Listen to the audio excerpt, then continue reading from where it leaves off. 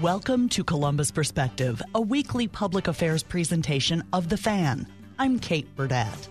Continuing our celebration of Black History Month, today we'll hear from a man who is making history as the first black mayor of the city of Whitehall. And I'll chat with a Columbus woman who is passionate about placing black girls at promise. Plus, we'll hear about state politics from Doug Petcash of Face the State. First up on Columbus Perspective, Michael T. Bivens has made some black history of his own. He is the first mayor in Whitehall's 76-year history to be an African-American person.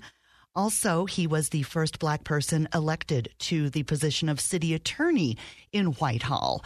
Having lived in that community for many years and in the central Ohio area, Mayor Bivens has a lot to do with Columbus's history, and we are so honored that he's here joining us today. Hi, Mayor Bivens. Thanks for being here on Columbus Perspective.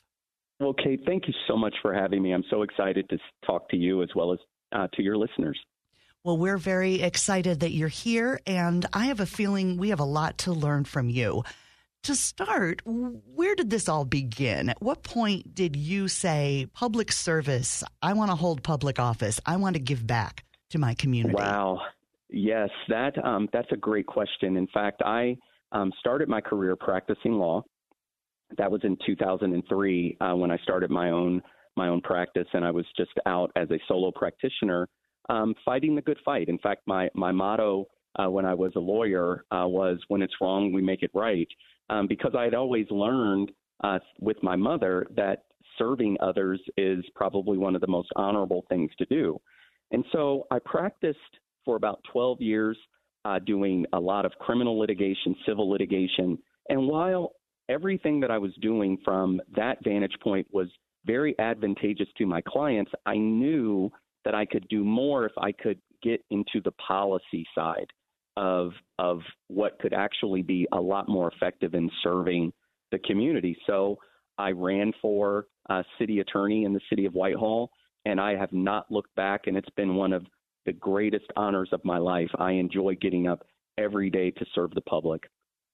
Mayor Bivens, you mentioned your mom in your list of inspiration and what kind of motivated you.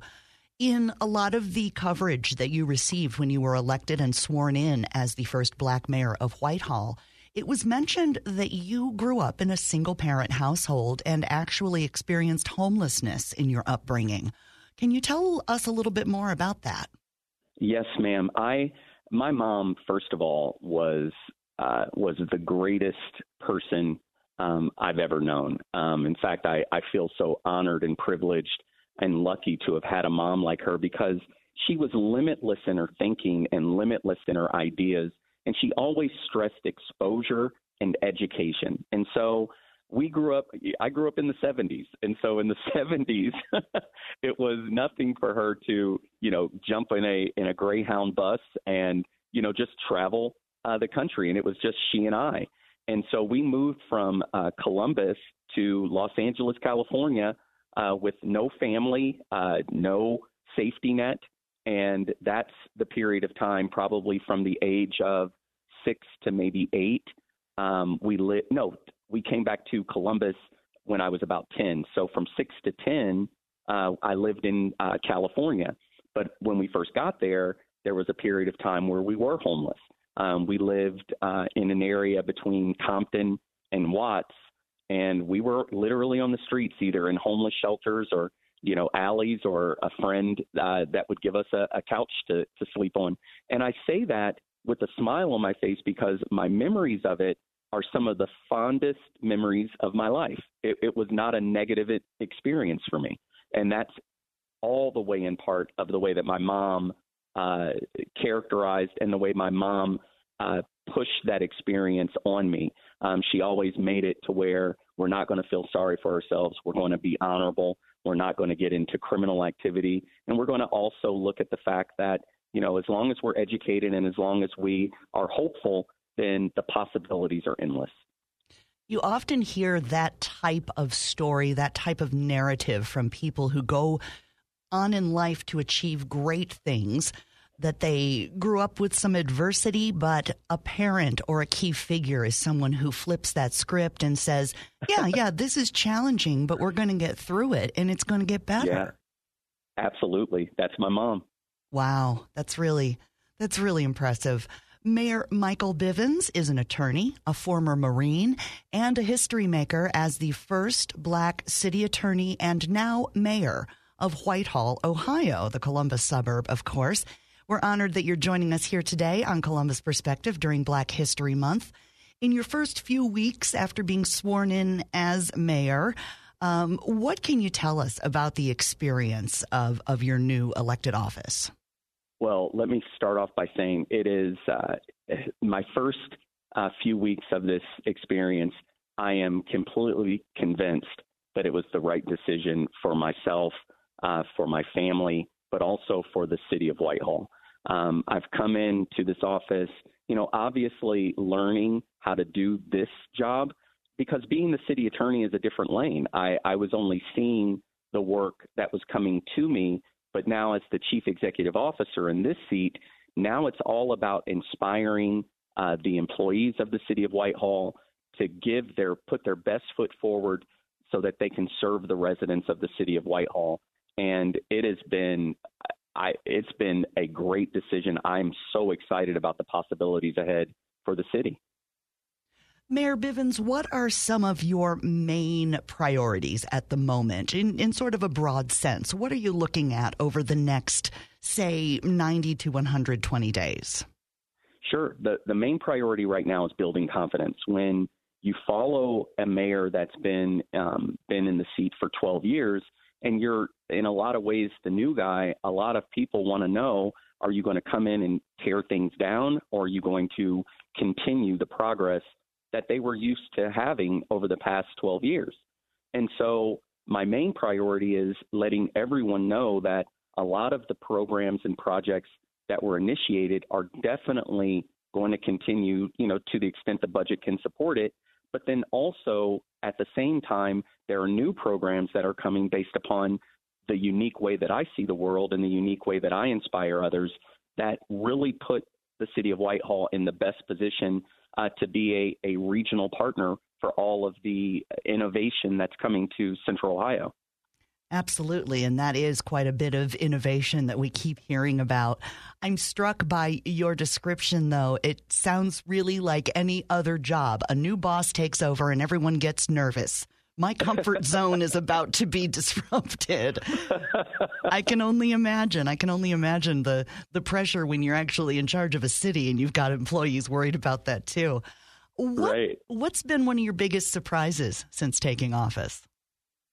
One of the biggest surprises is how much the people that work for the city of Whitehall really want to serve the citizens, and they get up every day like our street services, especially when it comes to ice and snow abatement and removal. I mean, these guys are dedicated to making sure that they get the job done, but not just get it done with grumbling faces. They want to make sure that every resident in the city of Whitehall is served in that way. But not only that, the public safety side, not our chiefs. Chief Moore for our fire department and Chief Crispin for our police department, their commitment to changing and maintaining a culture of service in those departments. I was not in those meetings as city attorney, but I've been in those meetings now as mayor, and I am extremely encouraged about the future of our city. You're raising your family in Whitehall, and many, many other people are, of course. Yes. What is one kind of wish list item, if you could, with no limitations, achieve one thing in office as mayor, what would that be? It would be to raise the standard for every single resident in the city of Whitehall, that they get to experience every single promise that America offers. And I know that is such an aspirational statement, but I believe that.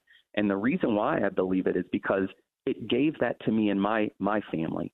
We were 30-ish when we moved to the city of Whitehall over 20 years ago with small children, And we didn't know a lot of our neighbors, but we got in and we got involved and we exposed our children to the public school system. They're now both, one is a college graduate, the other one is about to graduate from college, and they have job opportunities.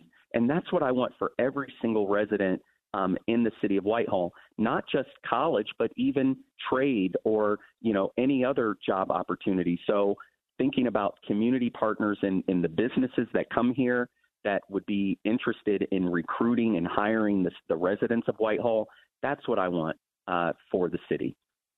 Mayor Michael Bivens, the first black mayor in the 76-year history of Whitehall, newly sworn in. Is there anything else that we have not yet touched on today? No, I really appreciate the conversation. I really appreciate the questions. And I invite anyone that ever wants to call me or talk to me. I'm here. I have an open door policy, and I really look forward to having the conversation as long as it's about moving Whitehall forward. Thank you so much for your time today, Mr. Mayor. Thank you so much for your time. Thank you for having me.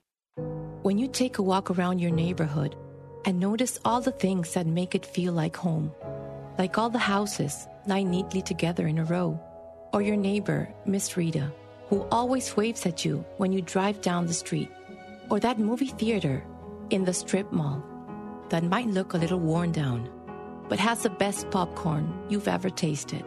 One thing might be a little harder to notice, because somewhere tucked in that neat row of houses is hunger. It could be your next door neighbor, or your coworker, or your daughter's friend from school, because over 30 million Americans don't know where their next meal is coming from. Hunger lives in neighborhoods all around us, but it doesn't have to. Together, we can provide 1 billion meals by 2030, because everyone should be welcome at the table. Learn more at nourishingneighbors.com. Let's break the cycle of hunger together. 1 in 4 Americans today are living with a disability. I'm one of them. I care deeply about creating a world we can all fully participate in, free from stigma, misperceptions, and barriers.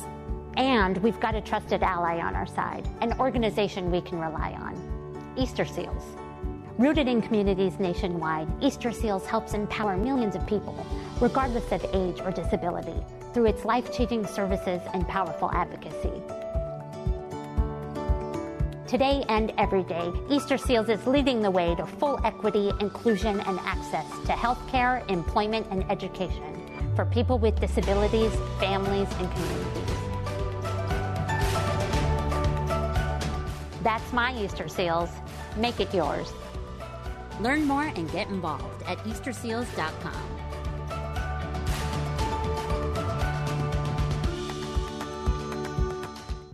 This is Columbus Perspective on The Fan.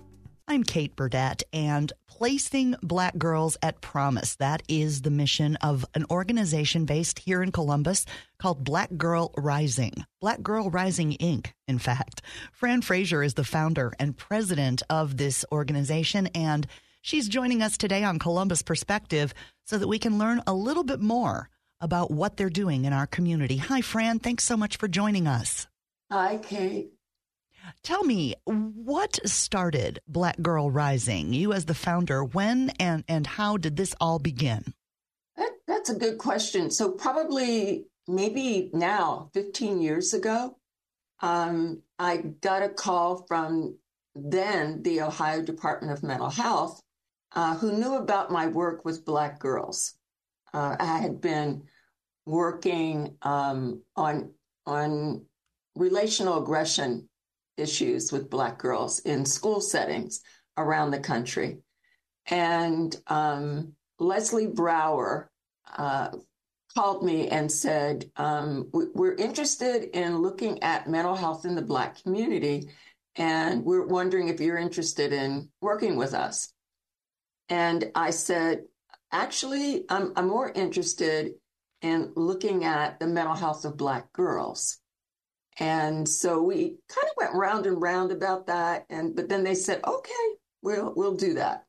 I was really happy that they said yes to that, because the story of Black girls is so misaligned that it was really important to make sure that we heard clear voices of Black girls from themselves. So I partnered with the State Department of Mental Health, worked with their research department, which was incredible. And we created a survey. There were probably about 500 items on that survey. So it took let's see, middle school girls, it took about an hour. High school girls, it took them about 45 minutes. Because we did a little testing to see how long it would take for girls and if there would be test fatigue in the middle of all of that. But they did pretty good. They were the girls that we tested out were a little intrigued by all the questions. We asked everything. So once they gave us their feedback, we tweaked our survey a little bit and still asking all the hard questions. And we surveyed 411 Black girls in 4 Ohio cities: Columbus, Dayton, Akron, and Lima. Sandy Stevenson, who was the director at that time, wanted us to look at 3 metro cities and 1 small city that had a large Black population. And so that's what we did.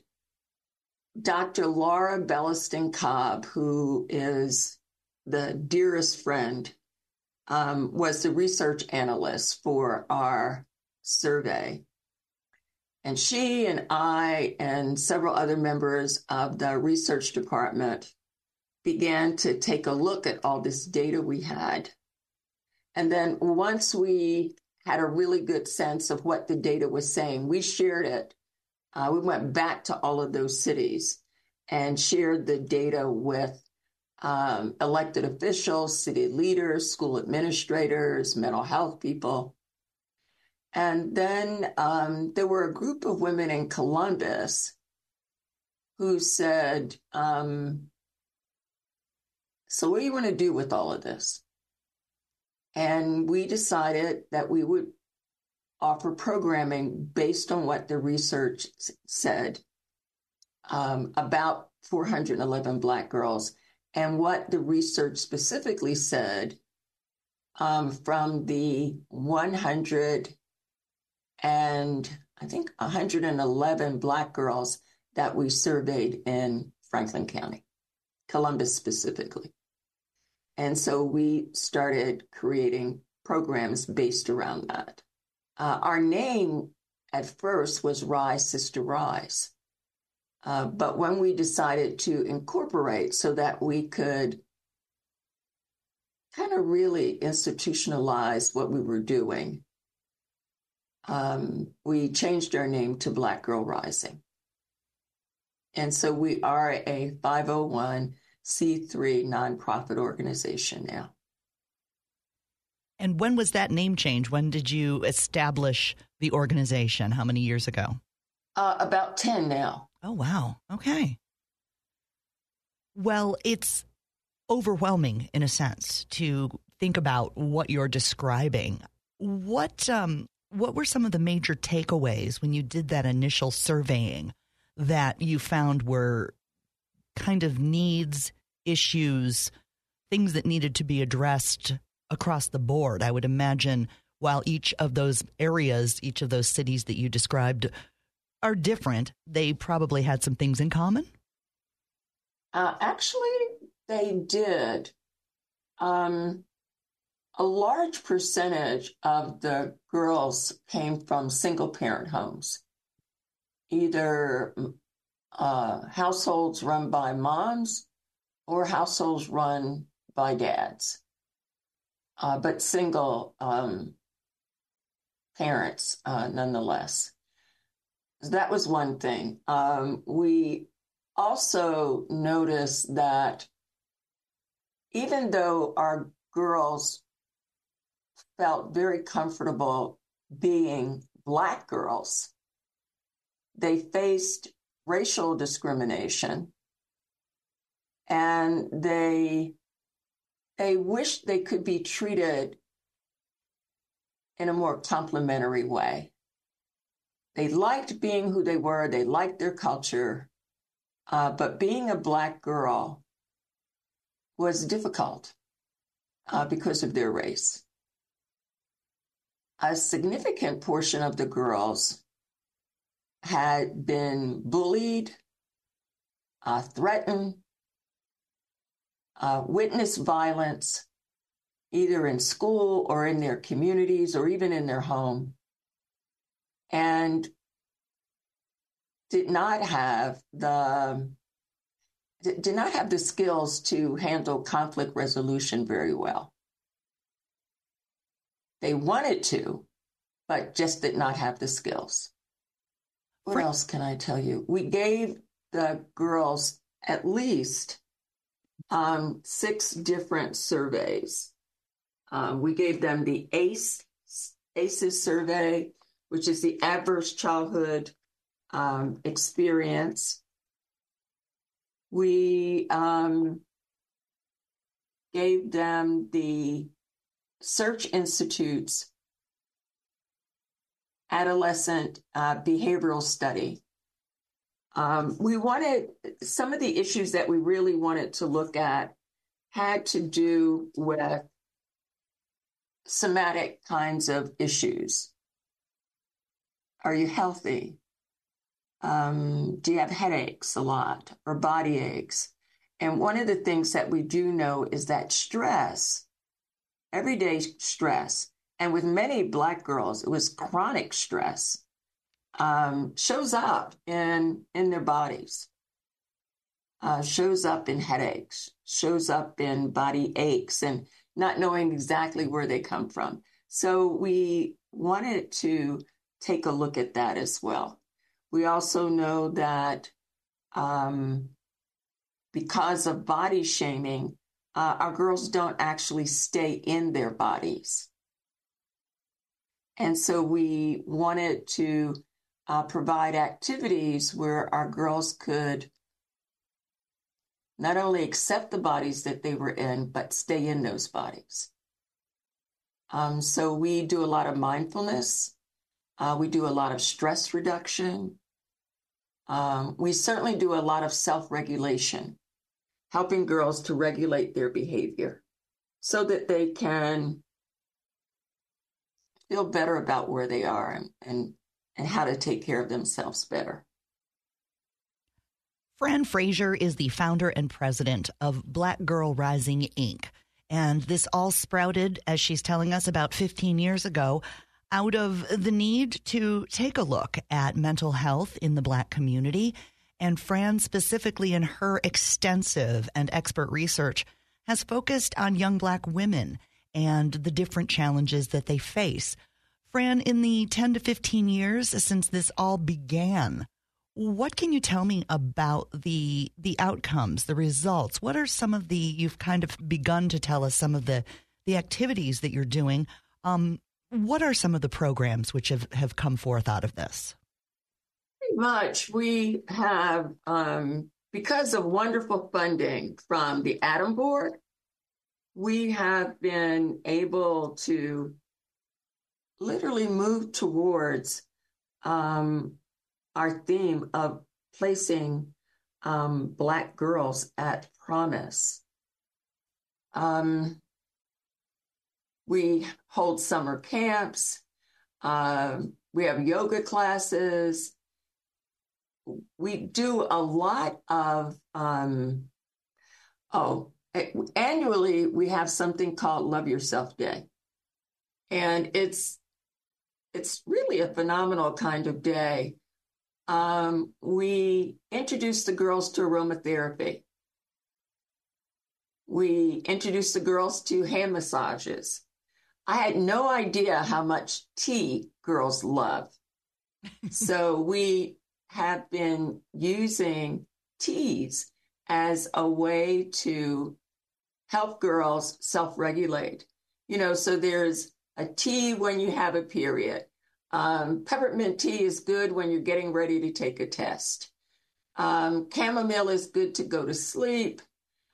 A good caffeine tea can keep you awake. So actually, we bring someone in who is really a tea guru. And she talks to the girls about different kinds of teas, how to use them medicinally, and literally how to enjoy teas. We did this one time, and it was so successful as a part of our Love Yourself Day that we do it every year now. Another program that we offer is Black Girl Summit. And this is an opportunity for girls in the community to hear about the work of our Black Girl Think Tank. We started a Black Girl Think Tank about 7 years ago. We had a really large conference at the downtown high school about 7 years ago. And we asked the girls, what are you worried about? What do you think about all day? What do you care about? What are your beliefs? What do you stand for? How do you spend your time? How do you spend your money? And what do you think about all day outside of boys? And we took all of that information that the girls had given us and created other programs from that. One of the programs that we started, well, let me get back. So Kate, I have too much in my head about Black Girl Rising, so I'm trying to stay focused here. You're doing great. So we invited girls to take a look at all the data that we got from that conference. And so we invited all the girls to come back. 30 girls did out of 143, I think. So 30 girls came back. And we had them to put all the data, like everything that a girl thinks about. What does she care about? What does she worry about? And then they began to really disaggregate the data and take a look at it. And eventually, we kept inviting them back. And we ended up with same 18 girls who showed up the first time, kept coming back. And we decided that maybe we could start a think tank where girls can go a little deeper into these issues that are affecting the mental and emotional health of Black girls. And so that's what we did. So we taught the girls critical thinking. We promoted community building among the girls and how to communicate across barriers, how to have a conversation even if you don't agree with what the person is saying. And truthfully, it turned out to be pretty phenomenal. The girls looked at all the data and decided that there were 6 areas that literally affected the mental and emotional health of Black girls, where there was no conversation publicly, privately, or within the Black community about those issues. Consequently, Black girls were suffering. Body shaming, teen depression, LGBTQIA+, lack of conflict resolution skills, bullying. And the girls decided that they wanted to have a mental health campaign specifically targeted around Black girl issues and those issues. So they created a campaign called I Am Good Enough. And they spent the next 2.5 years having Black Girl Summits. We brought in national speakers to talk about body shaming, to talk about the adultification of Black girls, to talk about developing conflict resolution skills. every year the girls participate in a self-defense class and how to use their voice as power around conflict without getting into fights. We looked at how the Black community responds to their homophobia and the fact that our girls are looking at their sexuality and really wanting to have conversations about that. So, Kate, that's what we've been doing.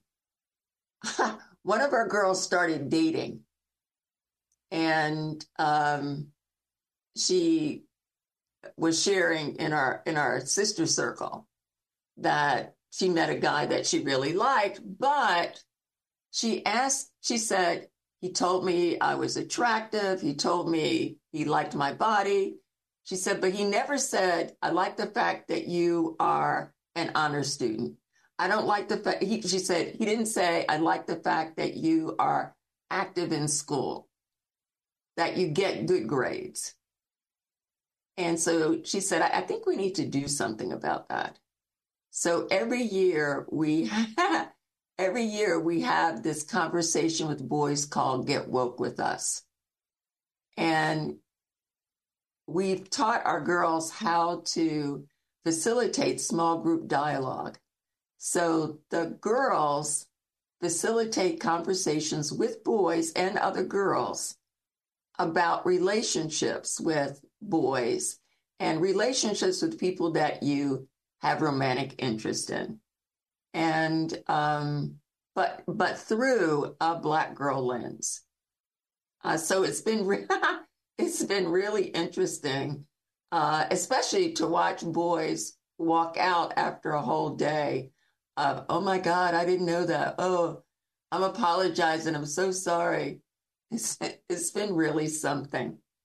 But it really helps, I think, how girls and their partners kind of respond to each other in a different way. And it gives our girls a platform and a voice to say how they really want to be treated. Fran, Frazier, you are a force to be reckoned with, I do believe. And you are out there doing the work, doing the research. That's most striking, is that this all comes from a very strong foundation of research and of asking the questions that perhaps had not been asked before. Black Girl Rising, Inc. is the organization. blackgirlrising.net is where you can find more information online. Fran, I wish we had more time because I feel like you could tell stories and talk about this for quite a while longer.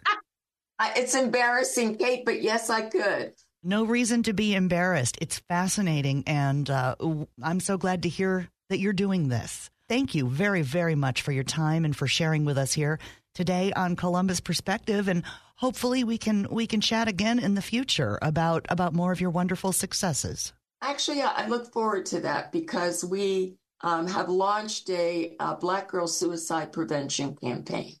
Wow. And I would love to share that with you. And I really thank you for reaching out to us. Every 40 seconds, a child is reported missing. That's 2,000 children every single day.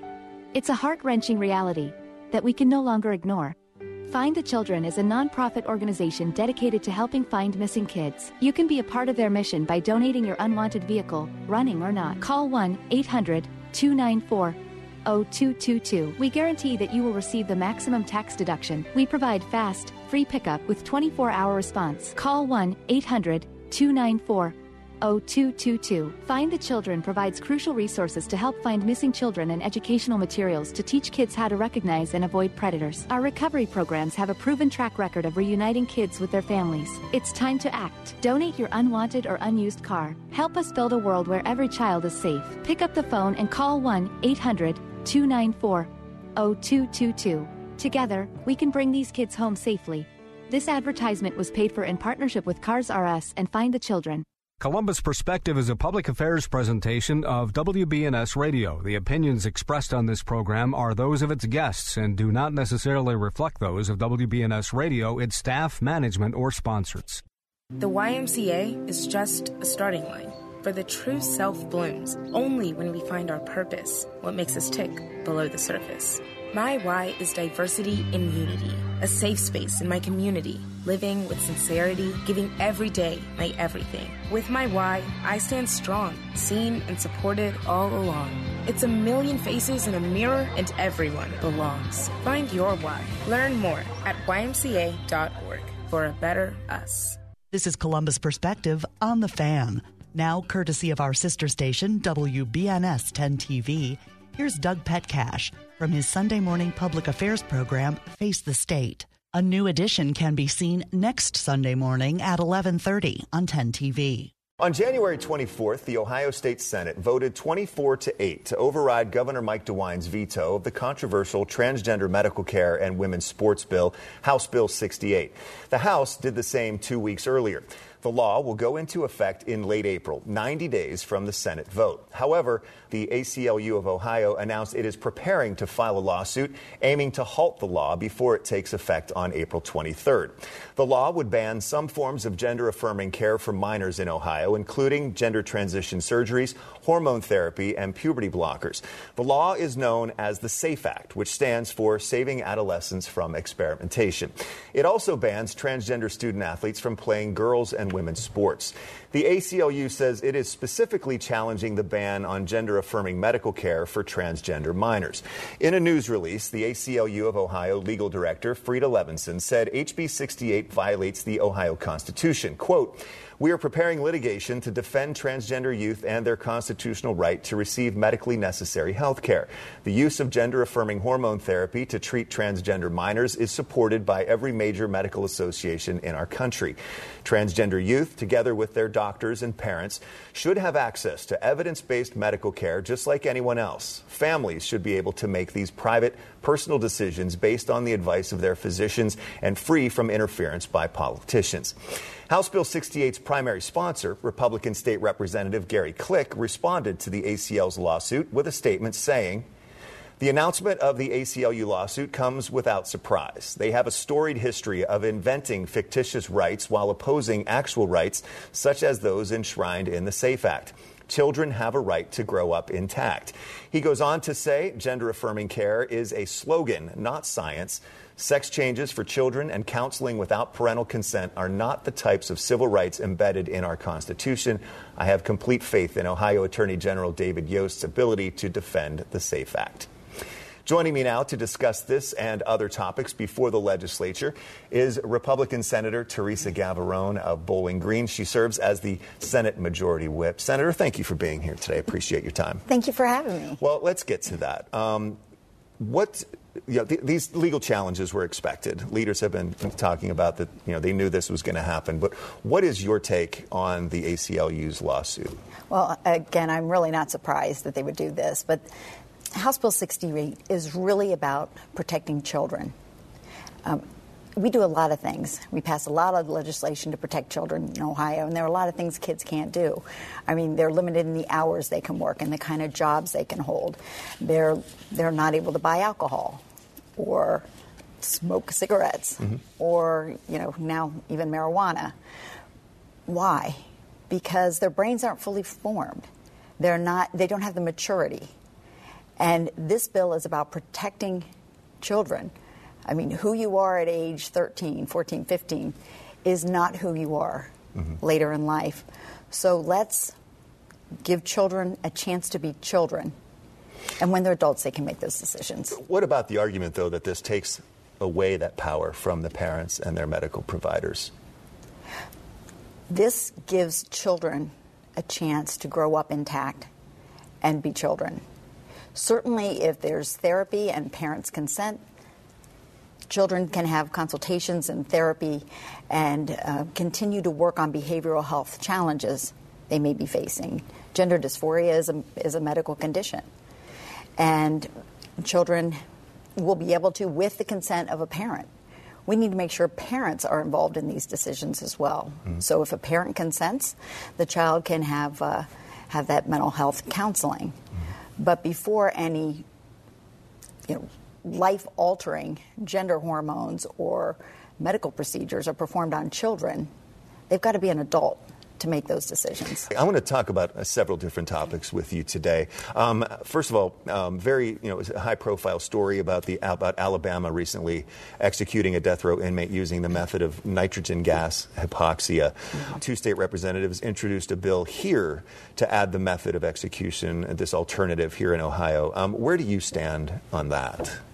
Well, the death penalty has been a topic of discussion quite a bit at the State House, and this is a new tool. Mm-hmm. There hasn't been an execution in Ohio in several years, and this would be a new tool in Ohio. But when you're looking at execution, we have to remember this is an important tool for prosecutors, especially when we're looking at the most violent criminals. Mm-hmm. Who are even subject to the death penalty.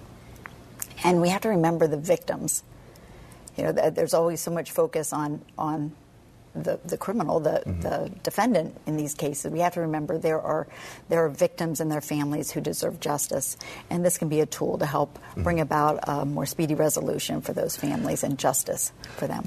Lawmakers also introduced a couple bills recently to eliminate the state income tax over the next 6 years or so.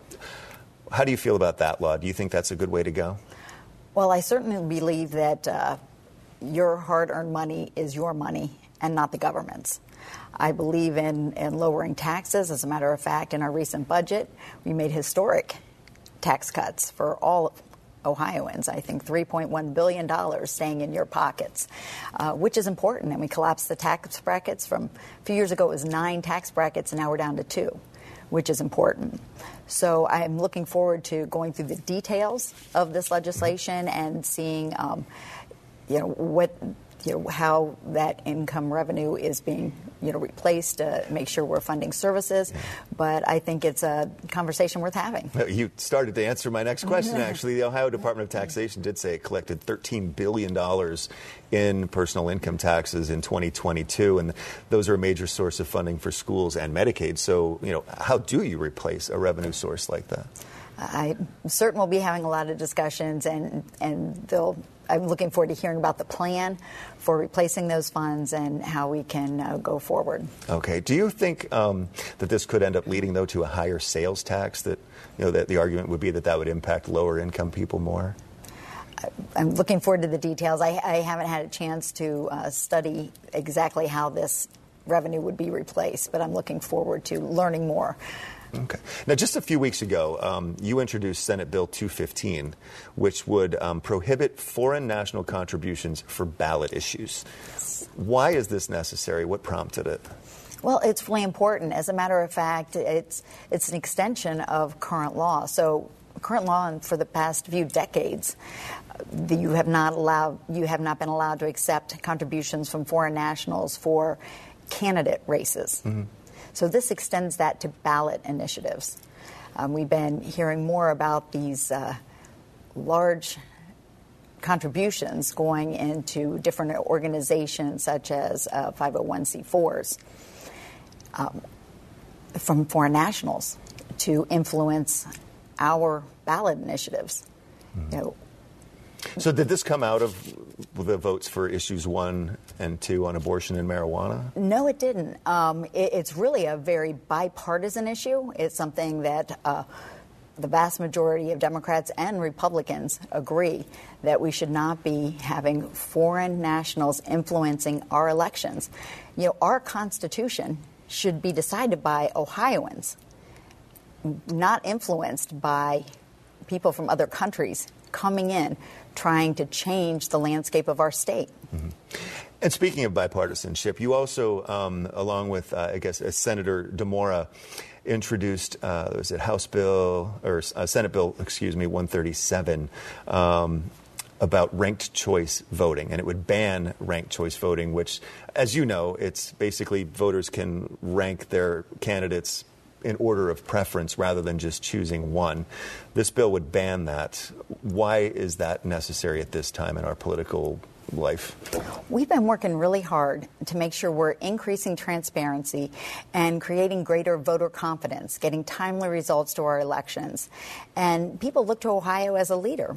and there's always room for improvement, but people can count on election results pretty much the night of the election. You know what's happening. What this bill does is it completely undoes any kind of transparency. It confuses voters. The tabulation process is really confusing. As a matter of fact, there was an error. There was a case in California where they used ranked choice voting and they certified the election results. And then afterwards, someone was doing some research and found they made a mistake in the tabulation. And after the results were certified, it took months to fix and put the correctly elected person into place in that position. So what does that do for voter confidence? And if voters can't see how that tabulation process is, it really has been found to reduce voter turnout. It takes longer. It can take several weeks to come up with a result. And for each tabulation, increased costs to our boards of elections. So it undoes a lot of the good work we've been trying to accomplish here in Ohio. So we want to ban it. And where does that stand right now? That's a fairly new bill as well, right? Yeah, it's in committee right now, and we're having conversations, looking forward to having some more hearings in committee. Senator Theresa Gavarone, thank you so much for your time today. I do appreciate it. Thanks for having me. Hope to have you again. I'd be happy to come back. Thank you. Thinking of buying a home? The Ohio Housing Finance Agency can help. We have programs designed to help make home ownership part of your future. The Ohio Housing Finance Agency's Ohio Heroes, Grants for Grads, and Your Choice Down Payment Assistance programs are all designed to help make purchasing a home affordable. To learn more, visit myohiohome.org. Sponsored by the Ohio Housing Finance Agency, aired by the Ohio Association of Broadcasters and this station. Parenting is hard. Technology can make it harder. The Family Media Plan developed by the American Academy of Pediatrics helps make it easier. Go to healthychildren.org/media plan to create the media plan that's right for your family. Whether you make a full plan or just choose a few parts that matter the most to your family, healthychildren.org/media plan is an easy-to-use tool that will help your family set media priorities and create healthy digital habits in line with your family's values. You'll also get practical tips to help make the plan work. And you can come back to revise your plan as often as you need to, like at the beginning of each school year or during summer and holiday breaks. Raising kids in the age of screens is easier when you have a plan. Go to healthychildren.org/media plan and make your plan today. Uh-oh, Brad's buzzed. Oh, yeah? Yeah, he's starting with the woots. And now a speech. I just want to say that friendship is about heart and brain. Who's with me? Good thing is, he knows when he's buzzed. And my brain is saying, when it's time to go home, somebody call me a ride. Love that guy. Me too. Know your buzzed warning signs? Call for a ride when it's time to go home. Buzz driving is drunk driving. A message from NHTSA and the Ad Council. This is Columbus Perspective on The Fan. Here's more from Face the State, courtesy of 10 TV. It's a new debate over the death penalty after Alabama became the first state to carry out an execution by using nitrogen gas hypoxia late last month. A few days later, Ohio Republican lawmakers introduced a bill to allow the execution method here. The state of Ohio has not carried out the death penalty since 2018. 10 TV's Tara Jabbour looks at why lawmakers are pushing for this. Some Republican lawmakers want to find a new way to carry out the death penalty in Ohio. Nitrogen hypoxia is an alternative method for carrying out capital punishments that has been made available in other states. If passed, the law would allow inmates to choose between lethal injection or nitrogen hypoxia. But if lethal injection is not available, then nitrogen would be used. This is a method that the Attorney General spoke to that is humane and most people would find to be reasonable. And so, we're trying to arrive at a method that can gain the broadest support. Attorney General Dave Yost supports this bill. He says the average wait time for someone on death row is about 21 years. This is not something that should be taken lightly.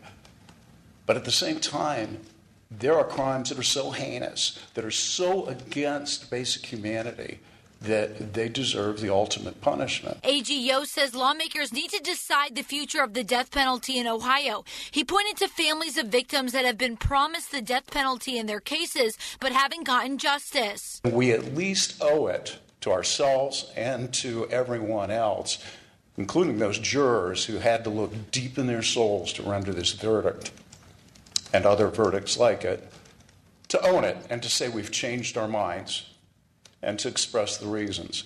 We asked Governor DeWine about his stance on the death penalty, and he says he won't comment on the bill because there hasn't been any movement yet. Even if you believe in the death penalty, if you had 10 things to do to reduce crime, 10 things to save lives, the death penalty would probably not be on that top 10 list. If you look at the average time it has taken between the actual offense and when the death penalty has been imposed, when it has been imposed and actually carried out, it's a long, long period of time. Tara Jabor, 10 TV News.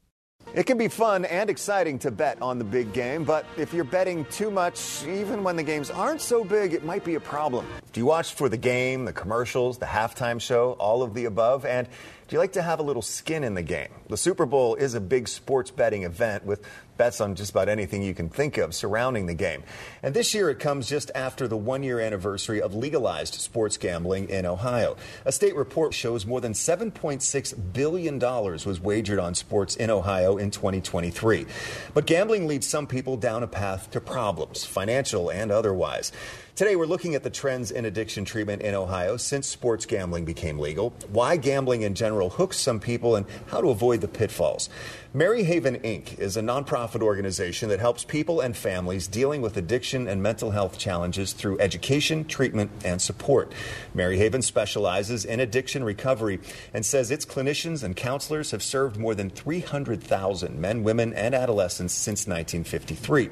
The organization started helping clients struggling with gambling in 2009.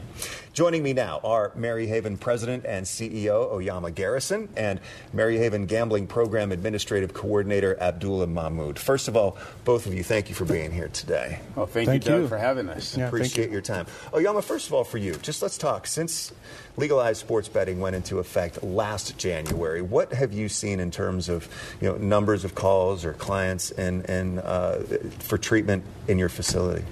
Yeah, well, Doug, first and foremost, this is a very relevant topic for us to discuss. We often talk about beating the stigmas around traditional addictions that we tend to know, whether it's substance use, mental health, those kinds of complexities.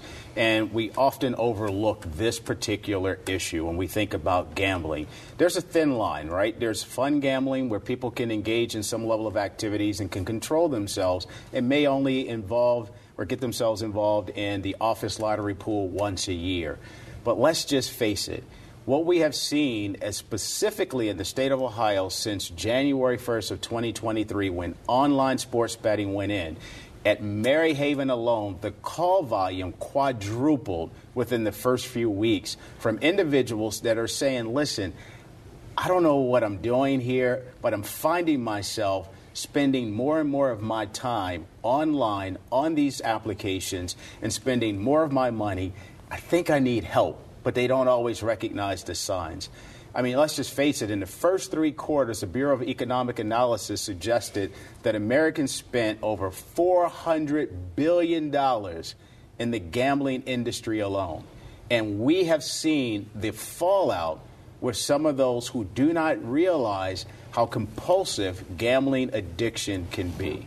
And our team has been on the front lines for quite some time. Quadrupled. Wow.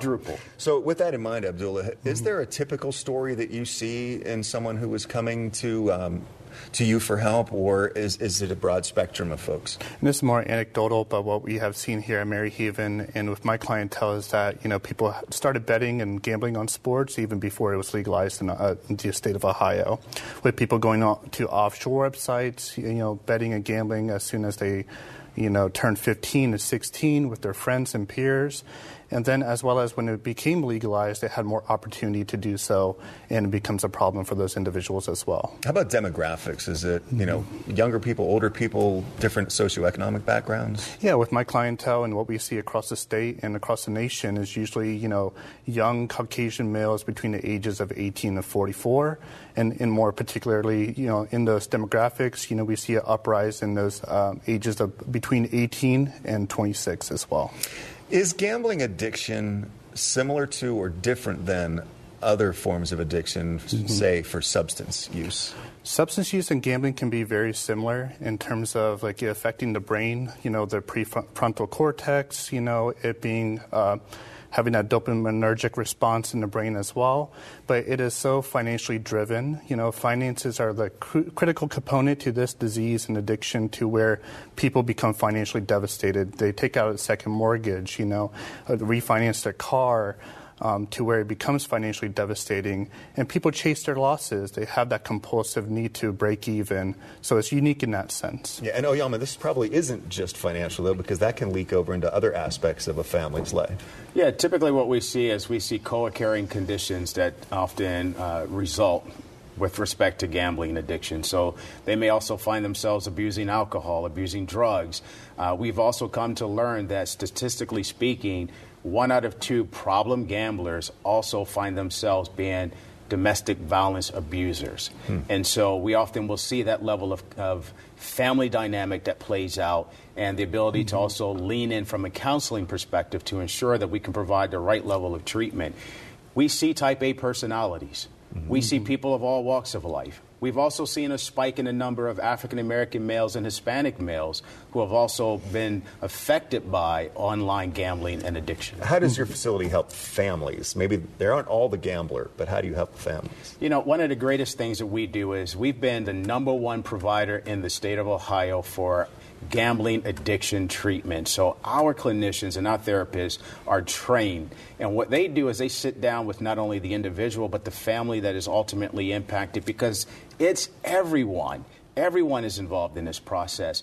And it's really trying to make certain that they can understand the signs and the symptoms that are associated with that loved one that may have that level of an addiction, and how they can also help. And then also helping those family members get the help that they need, because here's what ends up happening. When that compulsive disorder has hit, oftentimes by the time it has peaked, in most cases, the financial position for that family has been ruined. They may have lost their home. They may have lost a job. They may have lost all kinds of components of that family structure. And so our therapists and clinicians at Maryhaven are trained to help them get the resources that they need to get back on their feet and to be able to start functioning as a loving family environment again.